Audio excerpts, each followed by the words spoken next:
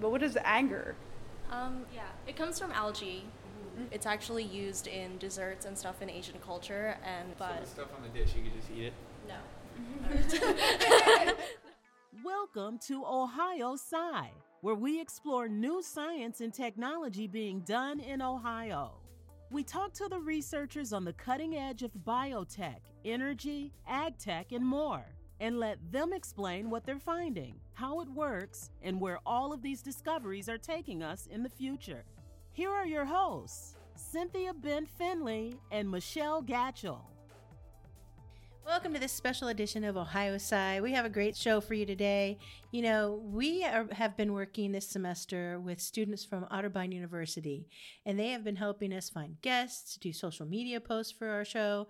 They are amazing. And this episode is actually interviewing one of those guests that Matiana Medina, a student in this Otterbein University class, found for us. And Dean Bellinger and Ryan Mihalik, also students in the class, joined Cynthia to do this interview. Cynthia, tell me about what you found. Yeah, well, we found that you were not able to be there, and that was kind of a bummer. Yeah, it was. I wanted to go. Yeah, a little bit of illness. COVID hit me bad. Well, we were all sorry you didn't get to be there. What you missed was we sat down with Dr. Jennifer Bennett, a professor with and chair of the Department of Biology and Earth Sciences at Otterbein, and two of her undergraduate students. Undergraduates, Ashni Patel and Feng-Thea Lee. And I think it is very interesting and unusual that undergraduates get to do this research. Yeah. It's fantastic. They research the bacteria Streptomyces. I don't know if you've ever heard of Streptomyces. I have not. No, I did not either. It's a soil bacteria. It's a bacteria that lives in soil all around us, all around the world. Apparently, tons and tons of different species of Streptomyces, but they're the bacteria that makes dirt smell like dirt. Oh, really? It's true. You'll get to hear that a little bit in the middle of the episode. You know, there are some people, and I have seen my nephew even made a candle that smells like dirt. He did? I wonder if they use that, Streptomyces in the candle. I bet they did. Streptomyces is also important because this bacteria produces more than 2/3, we learned, of commercially important antibiotics. Oh, that's cool. Yes. So I'm going to eat some soil and get some antibiotics. I would not do that. Oh, darn it. I would think that Dr. Bennett would not think that's a good idea either. Especially since some of the antibiotics they produce are more geared towards helping potatoes be healthy. Oh, okay. Food products. Yes. All right. Cool. Although they do produce some important human drugs as well. Okay. So I look forward to hearing more. Excellent. Well, now let's get right to our chat with Dr. Bennett and her students. We are sitting in a room here with Dr. Jennifer Bennett of Otterbein University and a couple of students. Can you two introduce yourselves? My name's Dean Bellinger. My name's Ryan Mihalik. And these folks are going to help me out with this interview. And her two students, can you guys introduce yourselves? I'm Feng-Thea. Feng-Thea? And my name's Ashni. And Ashni. Okay, we're going to talk Streptomyces. So we'll all do our best to explain what the heck happens in this lab to Michelle remotely. Jennifer, I would love to hear a little bit about yourself, your full title, and how you came to be here at Otterbein. Yes, my name is Dr. Jennifer Bennett, and I'm a full professor here at Otterbein, and I'm the chair of biology and earth science as well. I am a microbial geneticist, and so I work on Streptomyces, and I guess I got into this area of research. I've always wanted to be a scientist growing up. I had been wanting to do all kinds of different things, though, like marine biologist, veterinarian, and then I found that I really liked education when I started in science outreach and decided to do a master's degree, found I loved research, stayed in there and did my PhD, and then actually did a teaching postdoc, came here, and I love working with students. So. Where did you do your undergraduate? Yes, my undergraduate, I was at a small liberal arts college, similar to here, in Pittsburgh, Pennsylvania. In Pittsburgh, where? It's called LaRoche College. It's in the North Hills area of Pittsburgh. So, did you grow up in the Pittsburgh area? I did, yes. Wanting to be a scientist? Yes, and actually my mom is a microbiologist. She's retired, but she was a clinical microbiologist, and I loved hearing her stories. A clinical microbiologist? What did she do then? What does that mean? Yeah, she worked at St. Jude's Research Hospital in Memphis and at the University of Pittsburgh, and she worked on virology, so the study of viruses, and immunology. She actually became a college professor after her research career, basically, and I had her as my microbiology instructor. You did? And so that is a big, I think, probably why I'm a microbiologist today, yes. So she didn't turn you off of it, she turned you onto it. Yes, That's great. It was very interesting hearing all of the crazy things that microbes can do, with diseases, but there's so many good things too. So after your undergraduate, you were moved to go on to, how do you know that you want to go ahead and get your PhD? What comes up after you're done as an undergrad?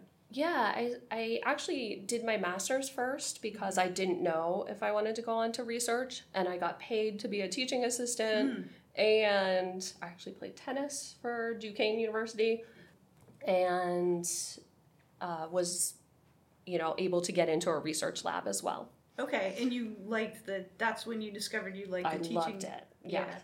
And I worked in Streptomyces there, actually, so I come from a Streptomyces lab.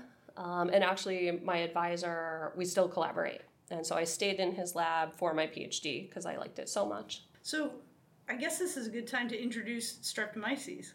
Oh, yes. What is Streptomyces? Right. Streptomyces is a filamentous bacterium. So most people think of Escherichia coli or E. coli, just like a broad-shaped cell that divides and just makes clones of itself. But Streptomyces actually has this very complex life cycle. So it's more like a filamentous fungus, but it is actually a bacterium. Huh. So, and what does it do? What is it? Right. Why do we care about Streptomyces? Right. It's actually found in soils worldwide. It can decompose things. So in nature, it's basically can decompose things like chitinous exoskeletons of insects. But it also, and this is why we're especially interested in it, is it produces over 2/3 of the commercially important antibiotics.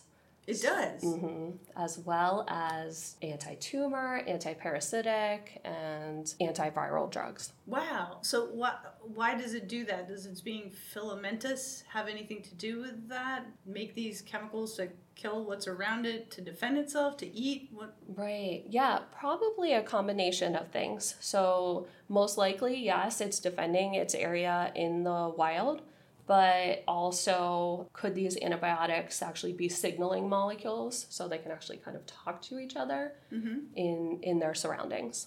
Talk to, you mean other Streptomyces? Other Streptomyces, maybe even other species. But do they need each other? Do they form colonies? Do they need each other to survive? These are not just out there by themselves, or?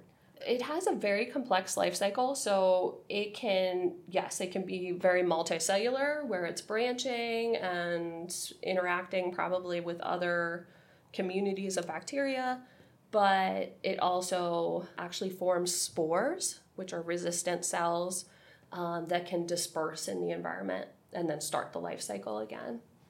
Something I was wondering about was earlier before the podcast started, you kind of told us about how Streptomyces kind of gives soil its smell. Mm-hmm. So how does that kind of work? Yeah. So Streptomyces literally makes dirt smell like dirt. Okay. So that earthy smell that you can smell kind of after the rain, or that topsoil smell, it has that. It has a special chemical that it produces called geosmin that gives that smell. That's really cool. And you can actually smell that today if you'd like. Because we have an incubator full of Streptomyces growing. Oh, that's really cool. So without them, we wouldn't be able to smell like the dirt or anything like that? There are some other things that go into that dirt smell, so some other organisms, but you'll get to see it has that topsoil smell to it. So And we'll I recognize love it as that soon as smell. we smell it? Yes, I think so. Yeah, cool. Does that chemical do anything? Have anything to do with how it acts, or is it just kind of like a byproduct? Like, Yeah, that's a good question. We do know that from other research that people have done that animals can smell it. And so they even have a paper where camels are able to detect that smell and find water. Wow, that's awesome. oh man, Is there like a bunch of different variations? Like, do some smell different from others? Ooh, Like that's a my good question. backyard from someone else's backyard? Oh, that's a very good question. I Or is it all don't know the relatively answer to the that. same? Yeah, I'm not exactly sure. From what I understand, it's geosmin, but I don't know if there's kind of different varieties. different flavors. Yeah, but good, Different dirt good question. flavors. Is there like different variations of the Streptomyces? Of the Like, Streptomyces. yeah. Oh, yes. There's hundreds of species known, and they're still discovering, going New ones out every day. into the dirt, seeing if there's new species that can be discovered. Yes. In fact, we study 3 species in the lab. Okay.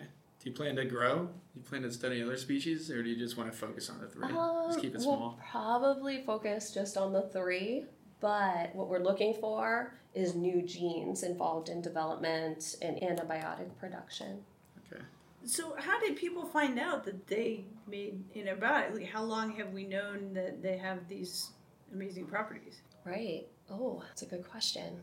I want to say the one who made Streptomyces, I guess, famous would be Hopwood. And Dr. Hopwood, Professor Hopwood,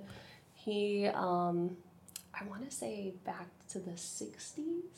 Mm-hmm. But So I'd into have the to era fact check on of- that. Okay. Yeah. Well into the era of antibiotics. Oh, yes. And some of the first antibiotics that were discovered were from Streptomyces species. They were. So streptomycin, neomycin, Oh. that comes from the Neosporin, that triple antibiotic. Uh-huh. It has neomycin in it. Let's see. Salman Waxman actually won the Nobel Prize for doing a screen of over, I want to say, 10,000 different microbes from the soil, and was able to discover one of the first antibiotics. Oh, gotcha. Certainly there's ones before that, so like you probably have heard of maybe the story of penicillin Yeah. that comes from a mold, Penicillium, but also in the found in the soil. So what does streptomycin kill? What does neomycin kill? How do it help Right. us? So neomycin, for example, is one of the antibiotics found in Neosporin, and so that's great for putting on, topically on cuts and scrapes. We use antibiotics in the lab actually quite often because we can select against bacteria that we don't want to grow, and we can select for. We make a lot of mutants in our lab, and so we can select for the mutants that we want. Ooh, tell me about mutants.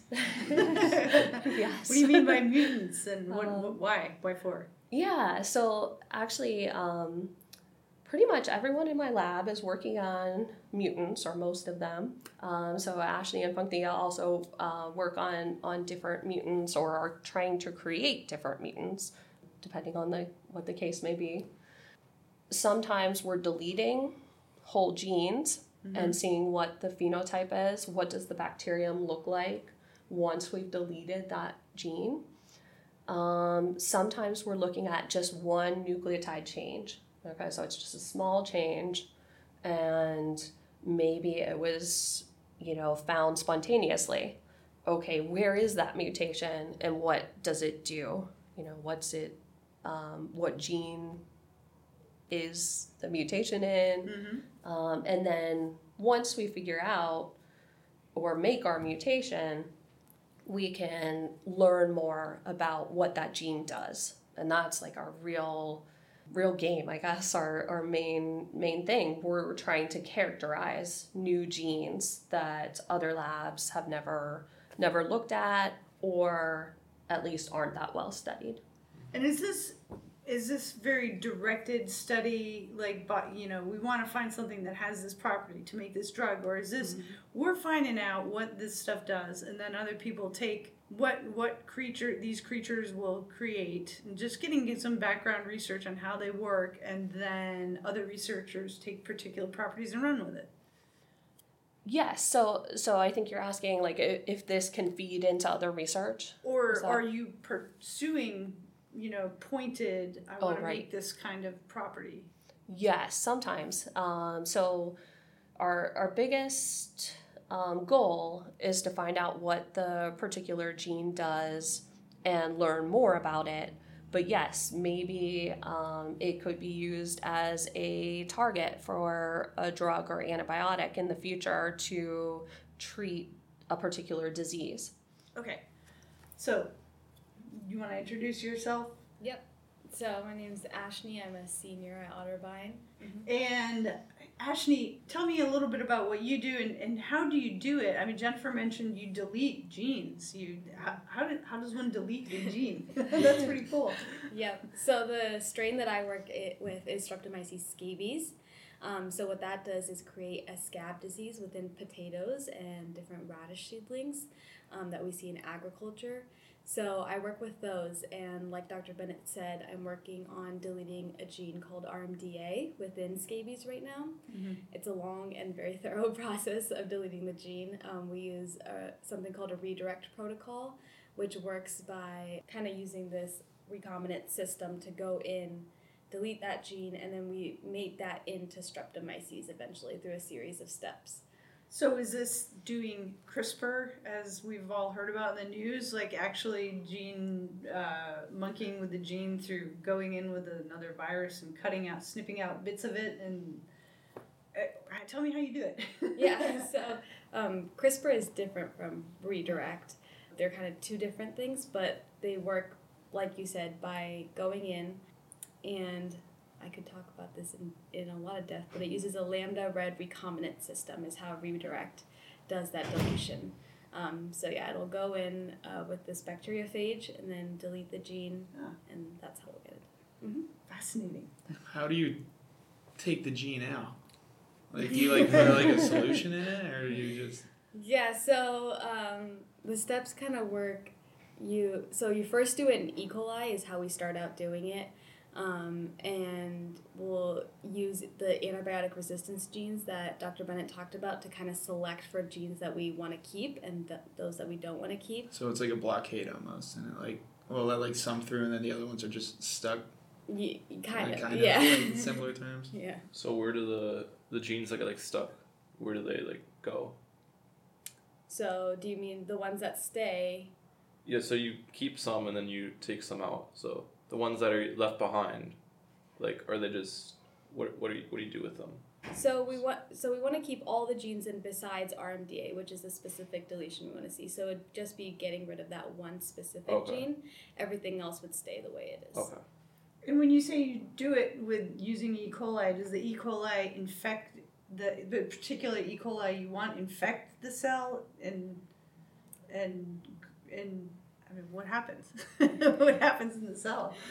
It's definitely very complex. A lot. That's true. So it's very molecular genetic engineering for just the purpose of seeing what happens when that gene is gone. But you could try taking it. Go ahead.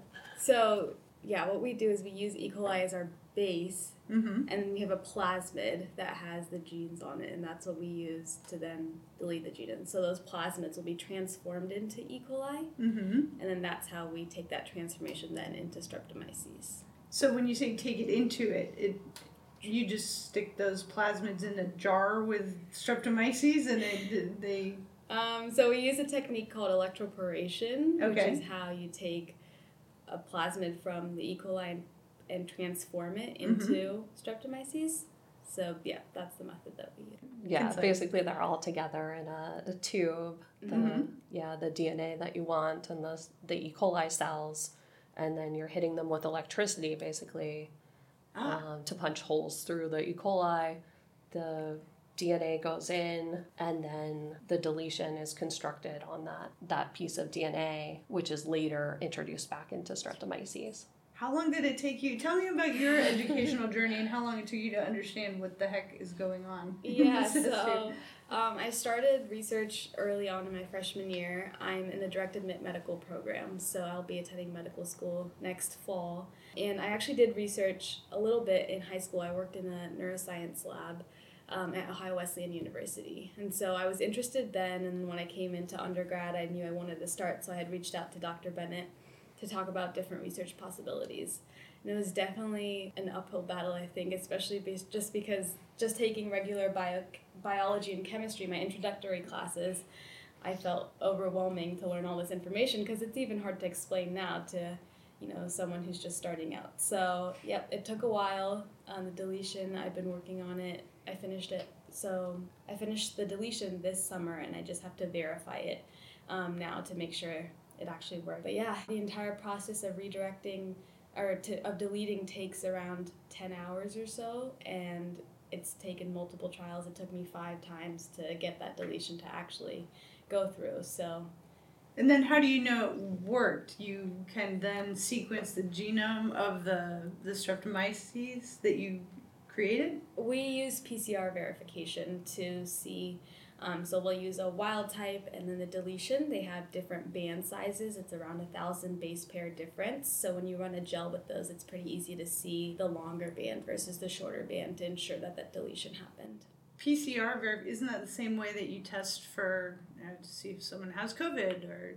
Yeah. It is? Real-time PCR is used to test for COVID, yep. So you're looking at the level of one cell, one bacterium, the Streptomyces, and then you try to, if you get the one that you want, then you try to get that one to grow. Yeah, so we use colonies, grow up colonies on plates. Generally, it'll just be one colony that we usually get. We'll use that single colony to then go into the next steps of the deletion, so it kind of amplifies from there. So you've got the one that you want now growing. Yes. You've got colonies, you've got pets. I've got my people. I've got my deletions. Yep, so we're just waiting to verify it. And then what do you expect that to do, that new colony you grew? Yeah, so like I said, then once we make sure that it's deleted with an E. coli, we'll go ahead and put that, transform it into Streptomyces. Mm-hmm. And then once it's in Streptomyces, we're going to do a couple different tests, compare it to the wild type to see what role the gene of RMDA has within scabies. So like I said, I work in scabies. We've also done color, so we've looked at the RMDA and RMDB deletion within color, and we saw that there was a less aggressive infection when the gene was deleted. So we want to see if it has similar results in scabies, and even if a double deletion between RMDA and RMDB would stop infection totally. So all the way down the road, someday you're hoping that to help farmers fight scabies in potatoes and root crops. Yeah, so Streptomyces scabies is on the USDA prevalent pest list for agriculture. Mm-hmm. So it definitely affects a lot of the crops that we see in potatoes and radish seedlings, as I had said earlier. So we'd be able to hopefully delete that gene, have less scabies within the potatoes, and help the agricultural world. But yeah.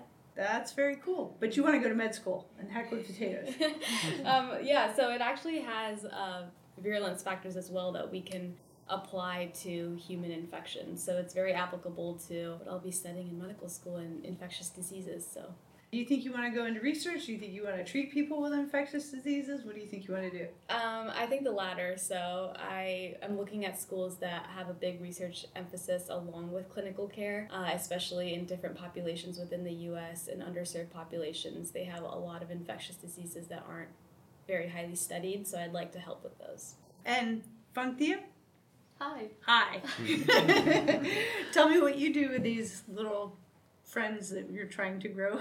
Yeah, so the project that I'm working on is a continuation of what Dr. Bennett has done in a collaboration with Dr. McCormick at Duquesne University. And for that project, they started by, I should probably explain the life cycle of Streptomyces first, because this has to do with the cell division process of Streptomyces. So Dr. Bennett said that it was a complicated life cycle. Mm-hmm. It starts as a spore, and that spore goes into the substrate. It forms vegetative hyphae under the surface. Those are little tendrils that wind their way along through the soil or some substrate. Okay. And its growth is similar to that of fungi, so it's got those tendrils going under, and then it has aerial filamentous hyphae that form above the surface.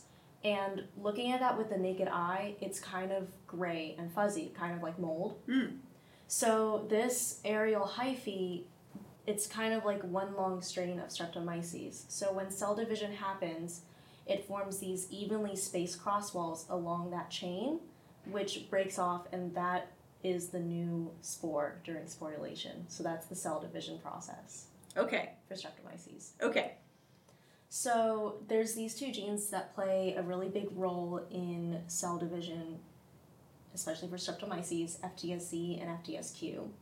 FTSZ is responsible for forming these things called Z rings, and it's kind of just like a scaffolding that forms during that cleavage or when those cross walls are forming, and FTSQ also plays a role in those cross walls formation. For the start of this project in the McCormick lab, Dr. Bennett and Dr. McCormick, they constructed this strain where they deleted FTSQ from Streptomyces.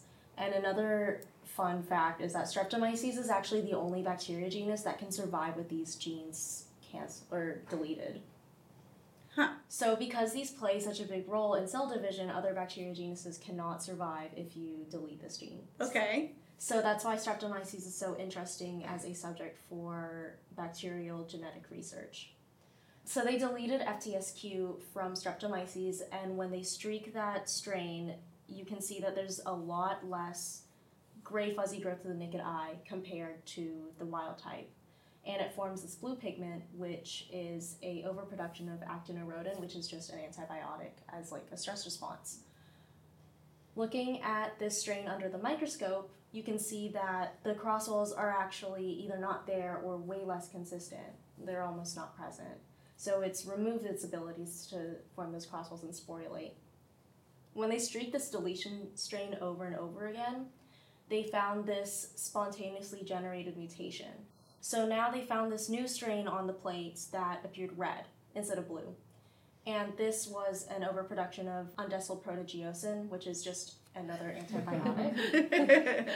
They were able to find that this gene of interest for this new mutation was in a gene that encodes for a histidine kinase. A histidine kinase is a protein that is responsible for signal transduction and stress response regulation. Histamine, is it like a histamine that, you know, if you have an antihistamine, you have less allergy issues? No, it's called a histidine kinase. A histidine is actually an amino acid. Mm-hmm. And so it's kinase, it's basically a regulatory gene. It helps modulate, it turns things on, turns things up, turns things down, turns things off, kind of? Yeah, it's almost like it's part of a two-component system, mm-hmm. and it's the sensor part. Oh. And then there's a response regulator typically, and in this case, yes. Okay. So we know that in Streptomyces that it plays a role in stress response and regulation. But when we looked at this new red strain under a microscope, this cross walls were actually recovered. So this new strain was able to recover its ability to form those cross walls. It wasn't as even as the wild type, mm-hmm. but it still regained that ability. Okay. Which is really cool. So is it basically like the same exact thing that it is in the wild, just a little rougher because it's going through like almost progression? It's like it's trying its best to regain that ability. So because we already know that the histidine kinase has something to do with stress response and regulation in Streptomyces, but because when this mutation was found in this gene, it can suggest that it also plays a new novel role in cell division. Mm-hmm. So now what we're working on right now is deleting this gene that we found this mutation in both the wild type and the suppressor strain, and we'll see what the results are. And hopefully it will help us determine a new role for the histidine kinase in cell division, and it will also help us understand how cell division works more in bacteria. So it has implications for lots of different kinds of bacteria, not just Streptomyces. It could. It could. What was the process for isolating 2 double mutant strains? I saw you were doing some research on that in some of the articles that we were looking at. It's interesting. Is that like how research is done these days with a lot of bacterium, is create mutants to study what their genes are doing? Yes. Yeah. Okay. So yeah, there's a variety of ways you can do it, and CRISPR is one of them. We've started using CRISPR, but we haven't really gone down that path a lot. I have done it in one of my classes, so like my whole cell biology class got to use CRISPR. Wow. Which was really cool. What is CRISPR? Oh, CRISPR. Oh my goodness. Or just like the brief definition of what it is. But yeah, CRISPR is basically gene editing. Okay. And it's from basically... So that's like how you make the mutant strains. You just edit the genes with CRISPR. Right, okay. Yes, with CRISPR, which is kind of like it actually comes from bacteria in defense of viruses. So it's derived from, CRISPR is derived from bacteria. You can use it in bacteria, but you can use it in basically any organism. Okay. So why do you use the gene recombination tools that you have versus CRISPR? Right. How long have you been using them? We use redirect because it's pretty easy to use. Well, you may disagree with me a little bit because it takes a while, definitely. I mean, it's not really easy, but we've been doing it, and we have deleted genes using that. Mm-hmm. And so to switch to something newer like CRISPR and start using it, yeah, that sounds exciting, and we probably will play with that and use it. But sometimes you just want the gene deleted, and we have a way to do it, and that's why we're using it. It also uses, as Ashni said, the 3 proteins from a bacterial virus, so to actually do the deletion. And why, other than Streptomyces is interesting, and it has connotations for agriculture and human infection, are there a lot, where is Streptomyces research going? Are there a lot of Streptomyces researchers, or is this kind of your house? Right, okay.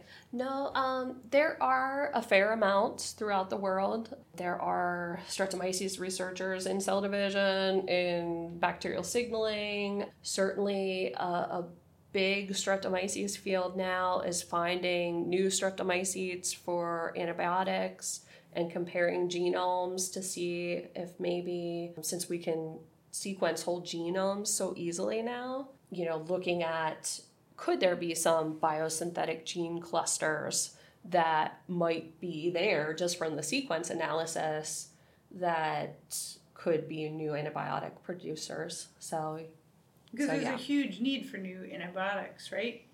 Yes, but there's not a lot of companies that are interested because it's not as lucrative as other drugs. And so do you guys get outside funding for this work? From I don't know, federal government, from corporations? How do you get this stuff done? Yeah, we have. So we've had in the past, I've had a Merck AAA grant, a sub-award for NSF. Right now, we have a fair amount of internal funding, and so yeah, we do get funding, but it varies, with what we have at a particular time. Gotcha. How much microbiotic research is going on at Otterbein? In my lab, we do have a very big lab. So I have 10 undergraduate students right now who are at varying stages. Mm-hmm. So both Ashni and Feng-Thea are seniors, and then I don't think we have any first-year students right now, but sophomores and up. And you still work with a professor from Duquesne. Is that true? Or That is true, yes. Yeah. Okay. I have a couple different labs that I do collaborate with as well. Okay. Is this how the bulk of microbiotic or biology research goes on? Is it universities like Otterbein? Is it more common that it's done at huge universities like your neighbor down the street, Right. the Ohio State University? Right. I would say it's probably more common at larger universities. So Otterbein's pretty unique in the amount of hands-on, but there are small universities that have research. It's just we do have a lot of really, really interesting research at Otterbein in general.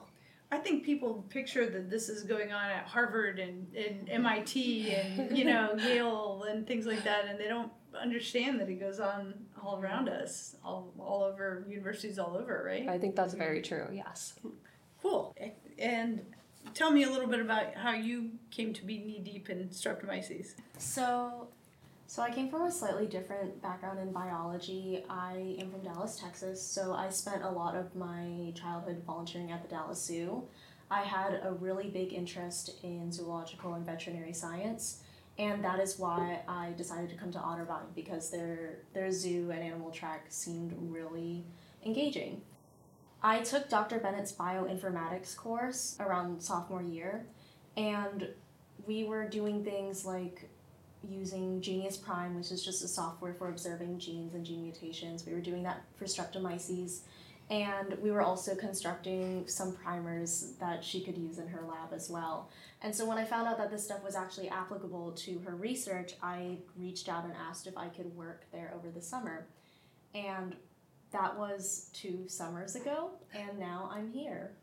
And now, are you changing majors? Are you going down this route, or are you going to go back to the zoo world?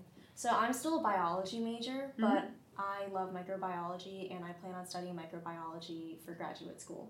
That's very cool. Who would have thought that you could do... how long has it been since undergraduates could study gene deletion and work in labs? Who would have thought? I never did that, yeah. No? I was definitely calling home about it.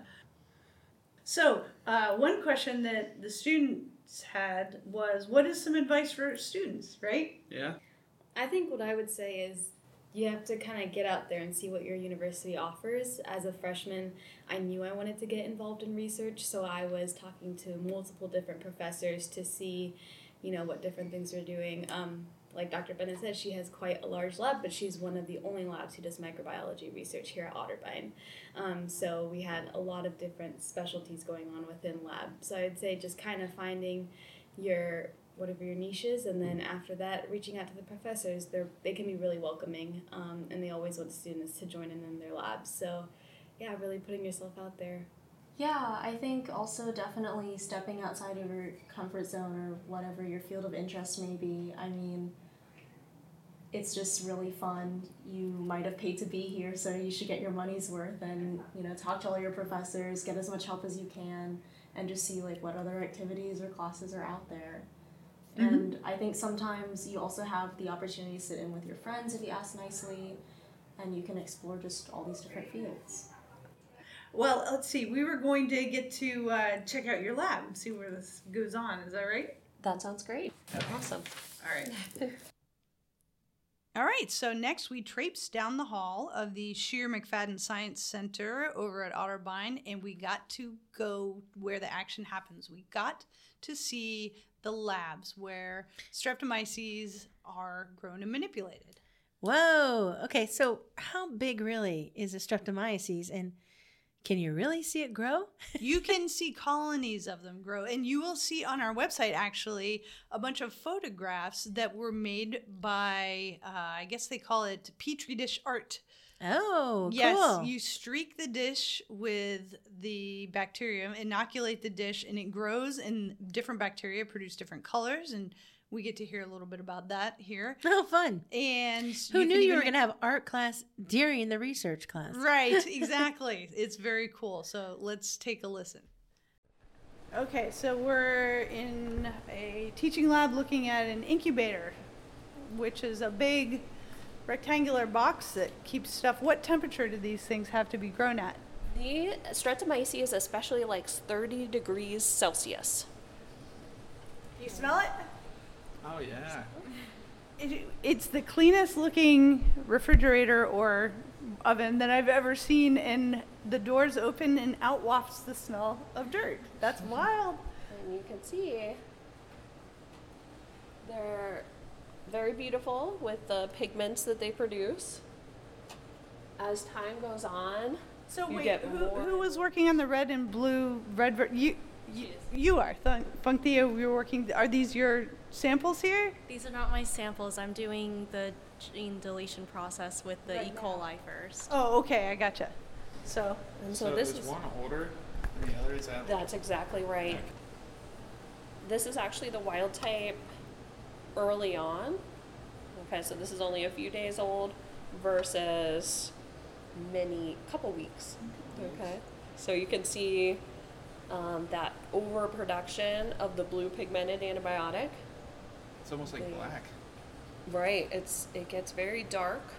so that's And so you can see that blue color on the back. The antibiotic production is usually timed with aerial hyphae formation in the life cycle. So eventually we'll cover the whole petri dish? The blue pigment, most likely, and it's close to being there, yes. And you can see the little droplets on the bacterial colonies. Those are actually antibiotics Oh, wow. being produced.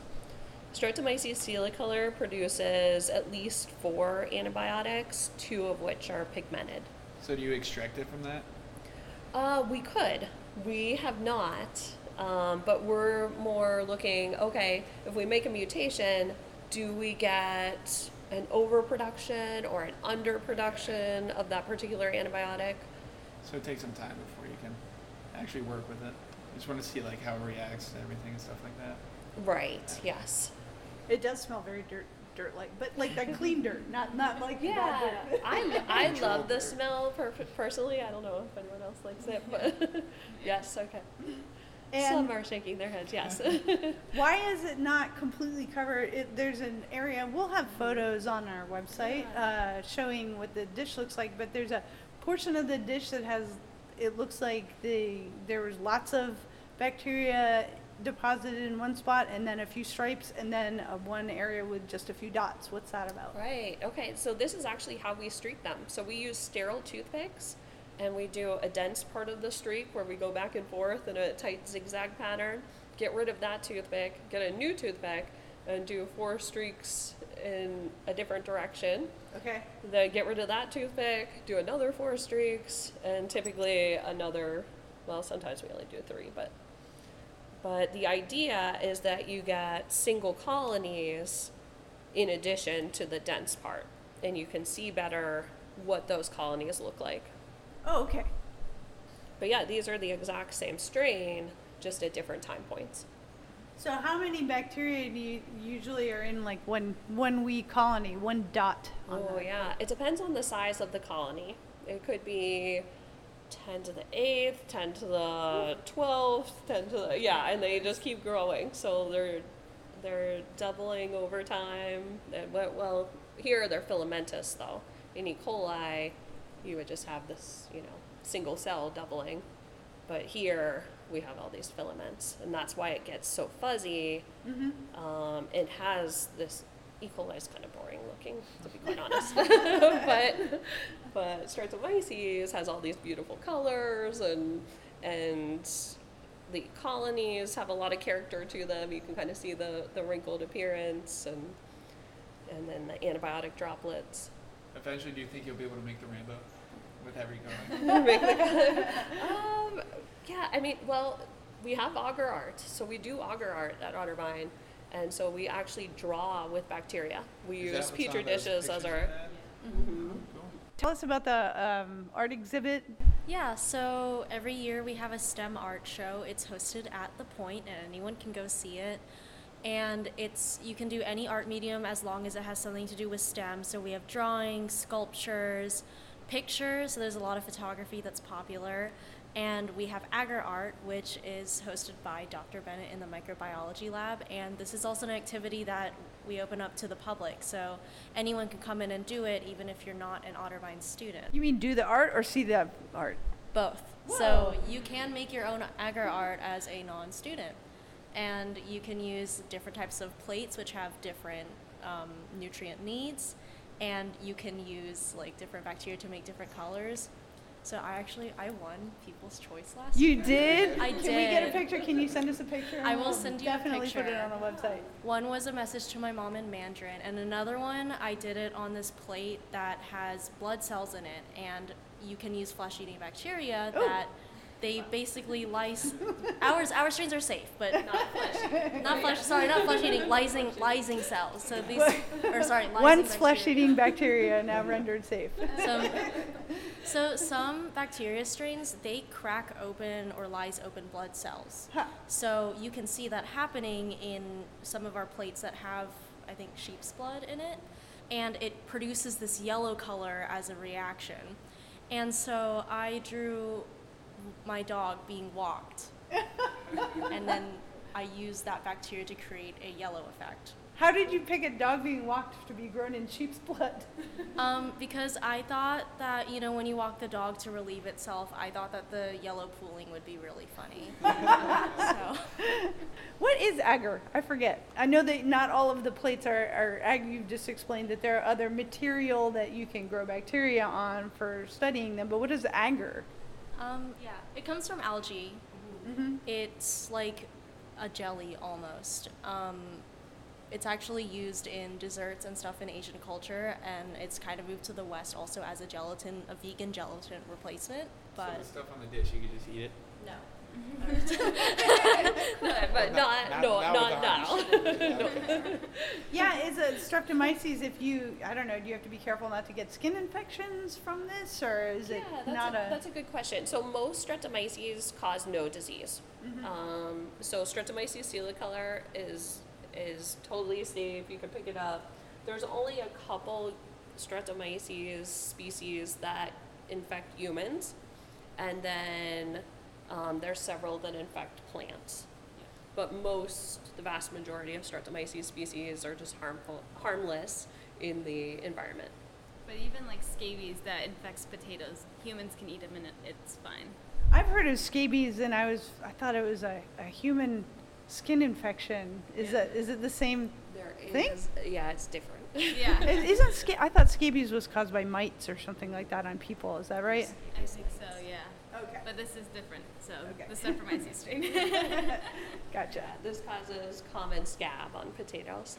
Okay, and That scab. just looks bad. It just looks bad. I thought that it could like take down a whole potato, like make the harvest not.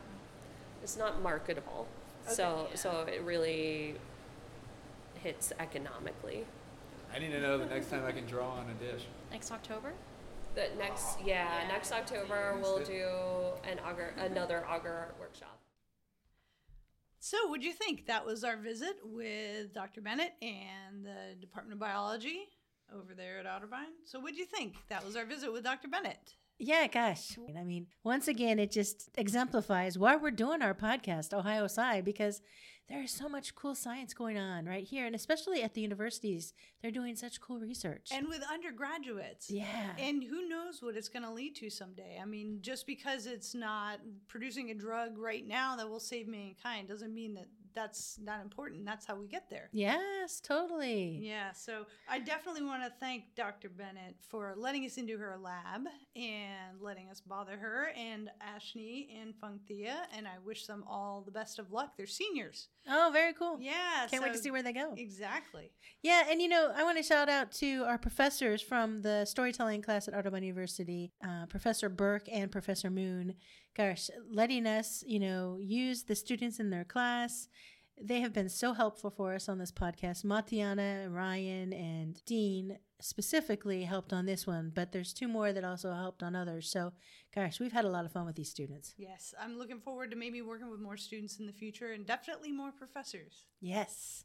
Well, that concludes this episode of Ohio Sci. We'll see you for our next episode. Yeah, check out our website, ohiosci.com. You can find our other episodes there. Make sure that you check out our Facebook page. We need a catchphrase for the end of Ohio Sci. Yeah. Something about how science changes the world, or check out our next episode of Ohio Sci and get a front seat to hear about the science that makes the world change. sounds good. All right. Use it. Thanks for listening to Ohio Sci. Connect with us on our website, ohiosci.com.